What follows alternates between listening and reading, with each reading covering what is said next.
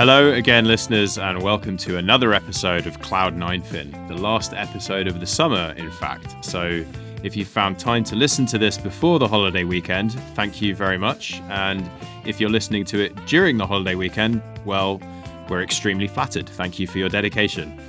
In this episode, we wanted to wrap up what has felt like a very strange summer. So we've invited Jeremy Burton from PineBridge Investments to talk us through it all. So first things first, welcome, Jeremy. Thanks for joining us. And do you want to introduce yourself quickly? Hi, Jeremy Burton with PineBridge Investments. I'm a portfolio manager at PineBridge, covering high yield bonds and leverage loans.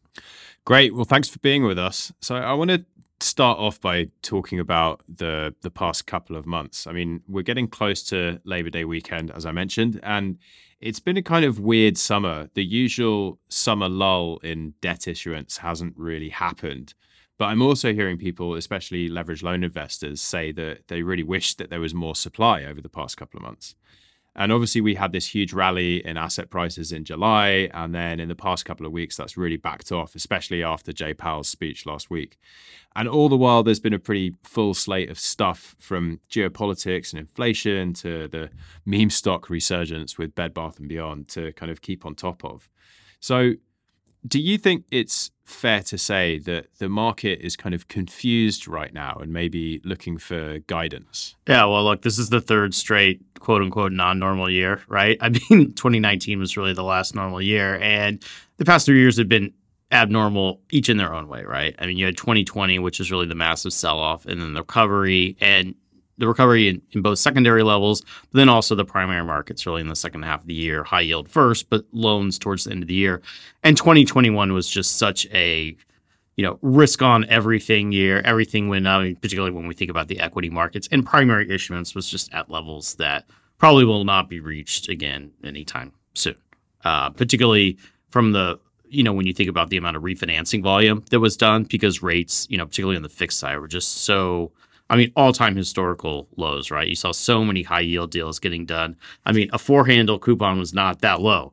There were a lot of 3-handle coupons and even some 2-handle coupons. And this year, then things have changed. And of course, there's been a few things happen this year, but really by far the biggest is inflation and what the Fed's response to it has been. And obviously, the war in Ukraine and the supply chain issues and China's zero COVID have been factors too. But the Fed is the overwhelming theme for this year. And so when we look at primary issuance, regardless of the seasonal patterns this year, we picked up a little bit in the summer because the market rallied, right? And we saw some dealers, I think, want to get some of these commitments off their balance sheets.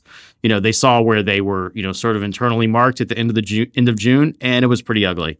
And then July came and the market rallied and, still taking losses on those deals, but clearly a lot less than they were forecasting at the end of Q2. And so, I think that was really just the driver of the primary issuance we saw this summer, which was really primary in the loan market. When I think going forward for primary issuance, look, where we are now, clearly, I think there's almost very little refinancing activity that's going to happen anytime soon. Really, it's hard to imagine that in the next 12 months, just given where rates and spreads are. So really, you're driven by LBOs and M&A.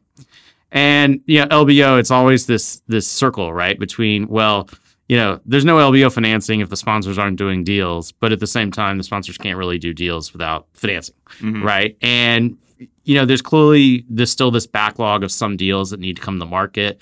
There's if nothing happens over the next few days, there's going to be a couple of big ones, right, in this month. But I don't think there's some massive pipeline of deals beyond that out there that have been committed to. I think clearly private equity activity has been down this year.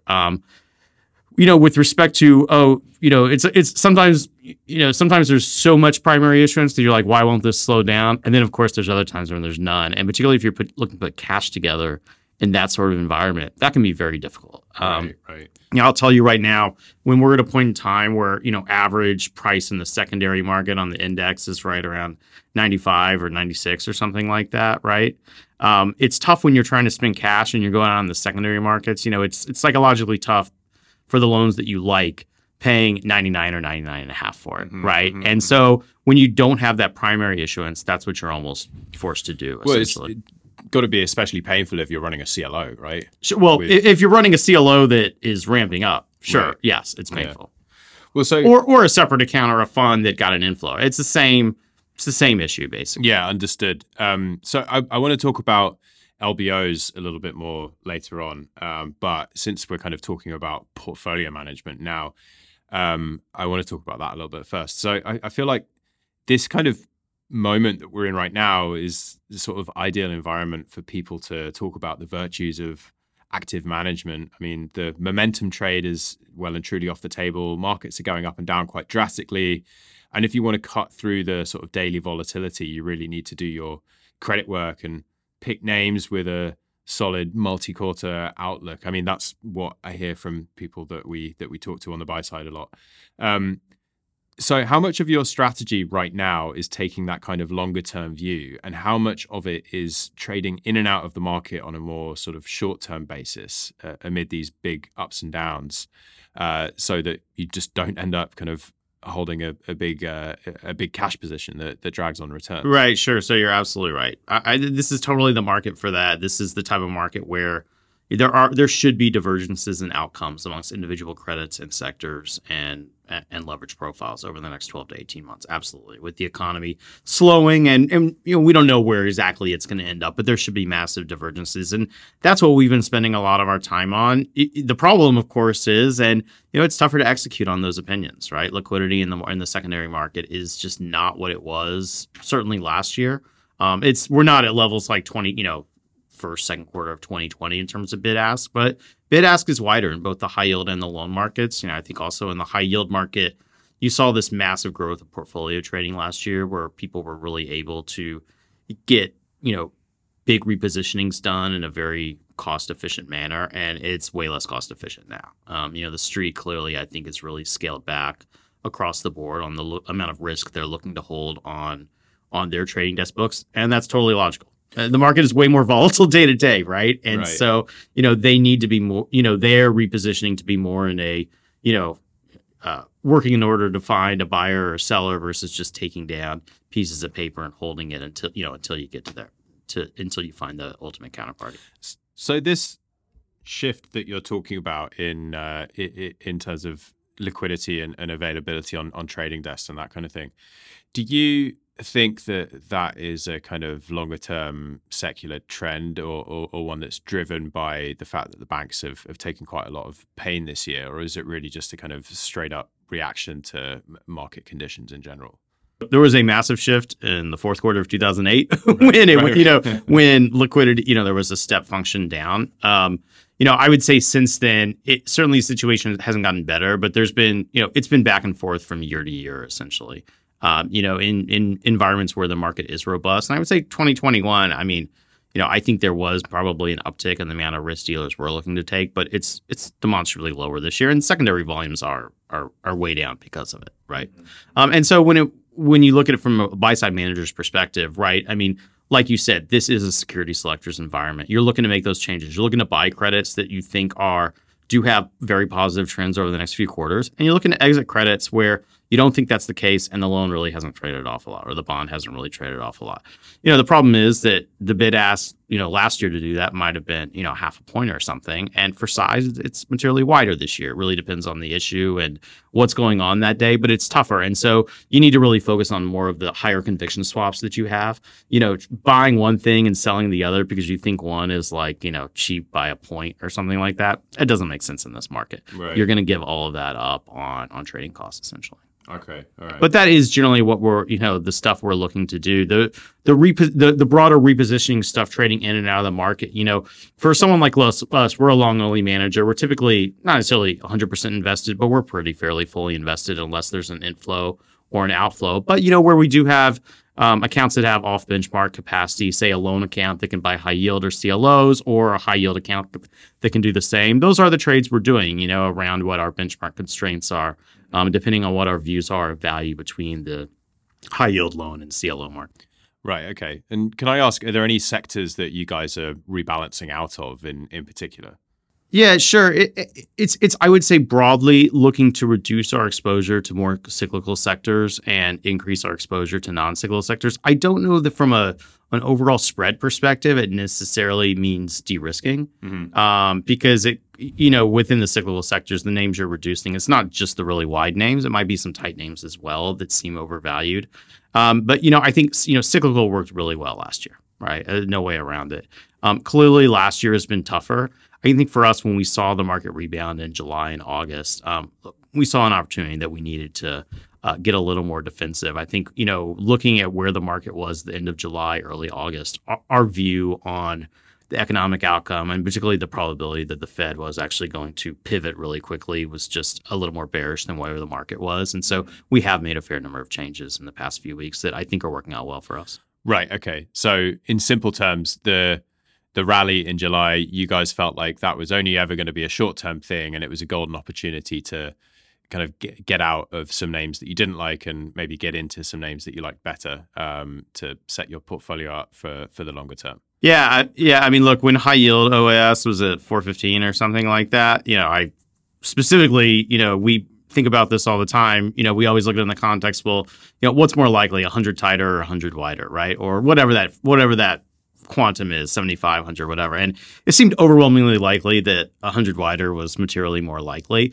I think where we look at the market, I mean, I still feel like we are not entering a massively worse default and distress scenario. That's not to say they won't increase, because they're basically at, defaults have basically been at zero now for a year or so, or a year and a half. But yeah, we don't see a 2015, 2016 scenario like we saw in high yield, or, certainly not a great financial crisis scenario.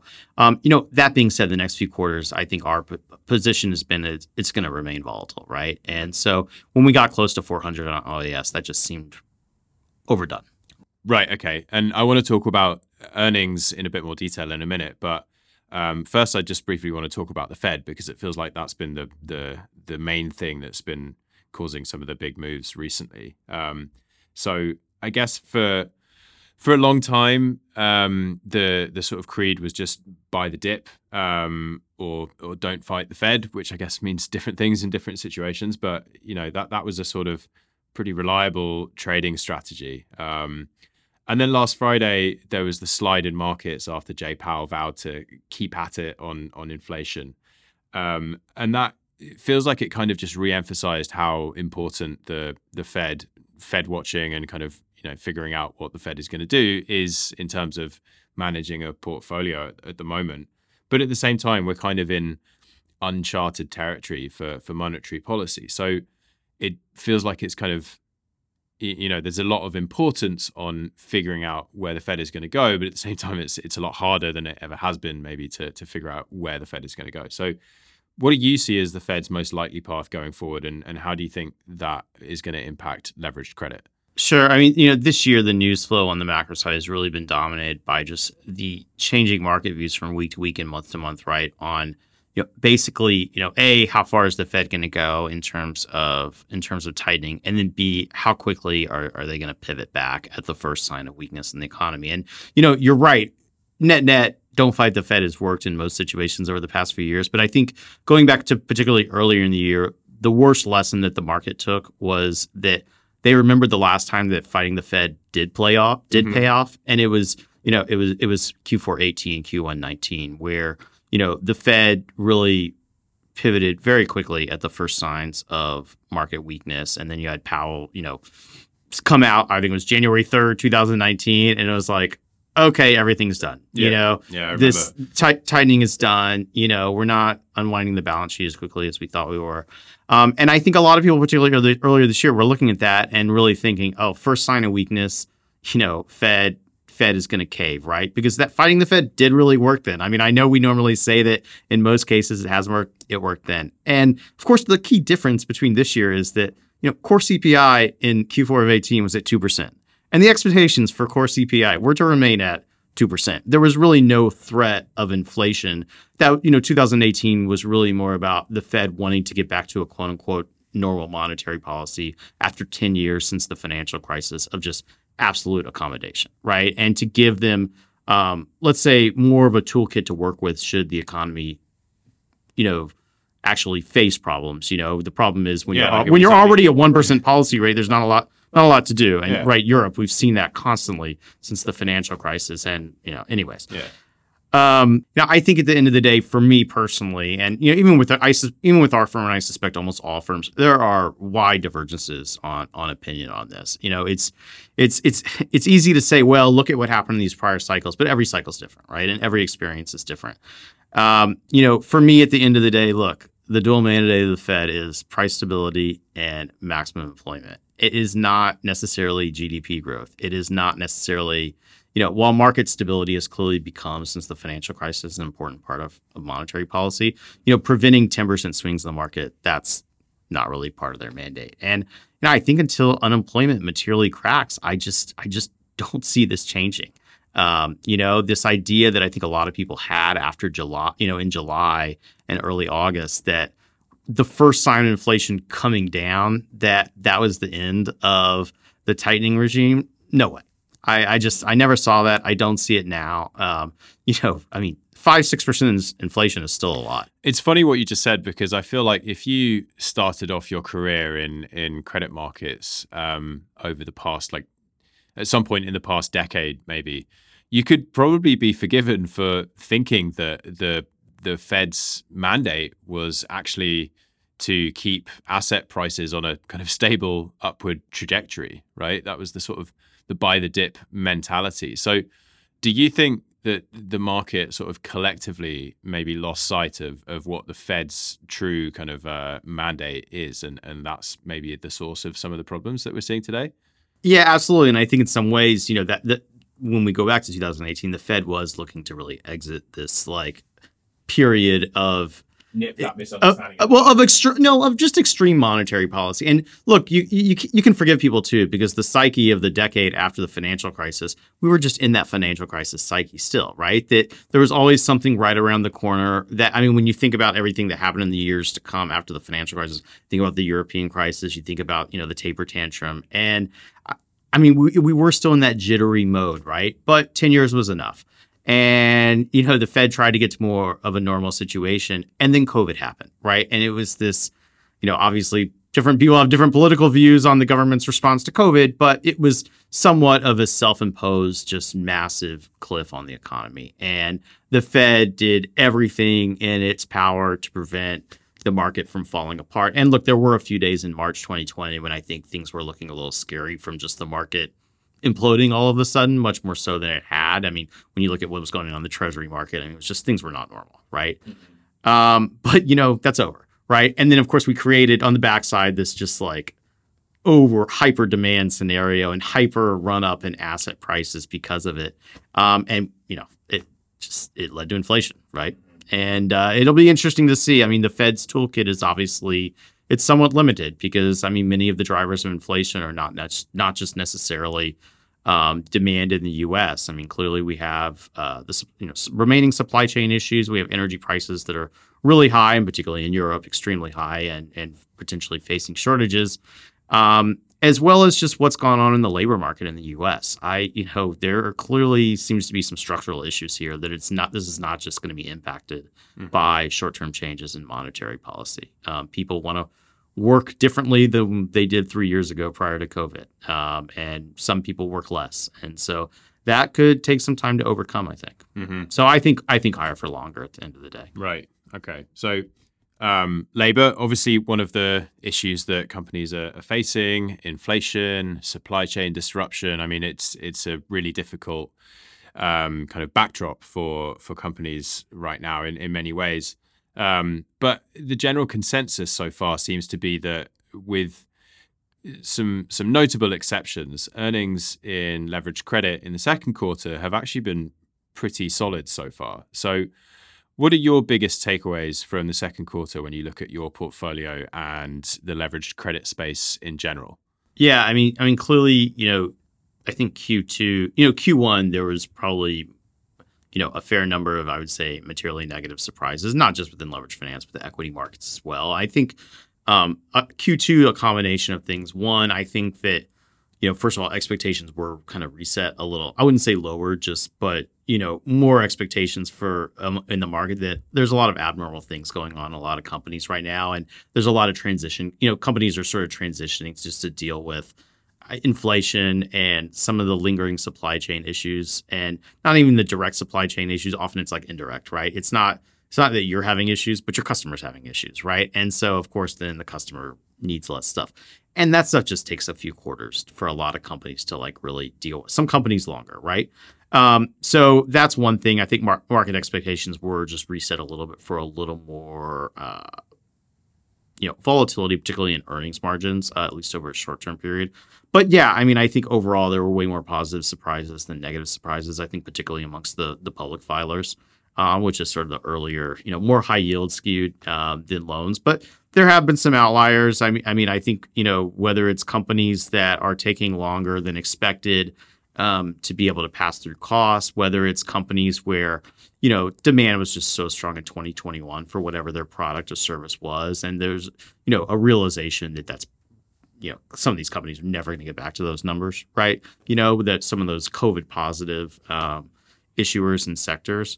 A lot of people pulling back on headcount, maybe overhired during the pandemic to kind of fuel that hyper growth. It's interesting on that because, I mean, when you look at the economic numbers, there's still not a lot of weakness in the job market. I think a lot of the headlines have been more, I would say, tech companies, or quote unquote tech. Tech means such a large array of things, but particularly on companies where it's maybe they're profitable, but they're not at like optimum profitability. They're still kind of reliant on some sort of capital markets funding, if they wanted to continue to grow their business. And just like in prior cycles, okay, things slow down, particularly anything that's like advertising driven or something like that, or indirectly advertising driven. You got to let people go because clearly there were a lot of those companies were over hiring, right, last year, given the challenges in the labor market. But I think overall, definitely Q2. I would say better than Q1 in terms of positive versus negative mix of surprises. And we saw that in equity. I mean, it's easy to go look at a heat map of this for like the S&P 500 or something like that. You see the exact same thing. Okay, so a slightly kind of philosophical or maybe historical question for you now. The move wider in markets this year has obviously caused a lot of pain for underwriters. And at the same time, it's allowed private credit funds to flex their muscles and put a lot of the huge amounts of cash that they've raised over the past few years to work. And at the same time as the banks have been, taking pain and kind of offloading underwritten LBO financings at huge discounts. And now you're seeing some of the banks like JP Morgan, for example, has been quite explicit about this. And there was talk about Barclays doing the same thing, setting up divisions within the bank to make loans off their own balance sheet. Yeah, I mean, there's clearly was a massive amount of money raised in private debt over the past 5 years or so or something like that, right? And that had an impact. Really, the biggest impact of it was disintermediating the underwriters, right? Because for everything that is being bought direct, for every LBO that's being committed to at the time of deal signing by private debt, that is fees that are not going to underwriters, right? And I mean, they're not fans of this, right? I mean, I've heard syndicated buy side people complain to the underwriters before that, oh, why aren't we getting a look at these deals? They're going straight to private. And of course the underwriters are like, we would love to syndicate these deals, right? I mean, this is prior to the volatility of this year, right? That's their business. That's a awesome business for them because they get a relatively decent amount of fees for a relatively short-term commitment. And of course, when the market tanks, you take your pain and right, you have deals, you have to re-syndicate at discounts. But look, for whatever pain they're taking this year, they made a lot of fees in second half of 2020 and all of 2021 on underwriting, high yield and new issue loans. So I'm not feeling badly for them. I'm sure they're still, enjoying their lives. But look, I mean, given that all this capital was raised in private debt, we kind of were set up for a scenario where we have seen volatility this year where, private debt players can step in. And I think particularly when you think about, private credit means and private debt means a lot of different things. It could mean lending $75 million, unitranche to some company that does $15 million of EBITDA, right? The small cap sort of traditional private debt. And then it can mean what we've seen the past few years, there's really this large cap private credit, right? Where you've seen massive funds raised by the very large asset managers and alt asset managers. And they're able to commit, $1 billion tickets and stuff like that, right? To me, it's sort of philosophically hard to call that really private credit. It's almost more like a lightly syndicated sort of deal, right? Because many of these are, it's a few different players, right? It's just not getting broadly syndicated, and there's no underwriting fee on it. Will it change the banks? I mean, I don't know. At the end of the day, it's hard to make long-term calls based off of short-term volatility, right? And changes in business practices. There's all sorts of reasons why the banks have really gotten out of the leveraged lending, like buy and hold, underwrite and hold business. It's certainly way less capital, way less attractive from a capital and return on capital perspective than underwriting. And so I don't know that it's necessarily going away, over time. I'm sure they'll all try to pivot their business models to save whatever fees they can and, avoid losing market share. But it's hard to make long-term calls in a year like this where primary market issuance is just like very, very low. Okay, well, we should wrap it up there. But Jeremy, thanks so much for joining us. It's been a pleasure. Yeah, thanks, Will, for having me here. Well, that's all we've got time for this week. Thanks again for tuning in and lending us your ears. If you enjoyed this episode, please share it with anyone else you think might be interested. And don't forget to check in next Thursday with my colleagues in London for the latest on European markets. I'll be back in a couple of weeks. So as always, until then, take care.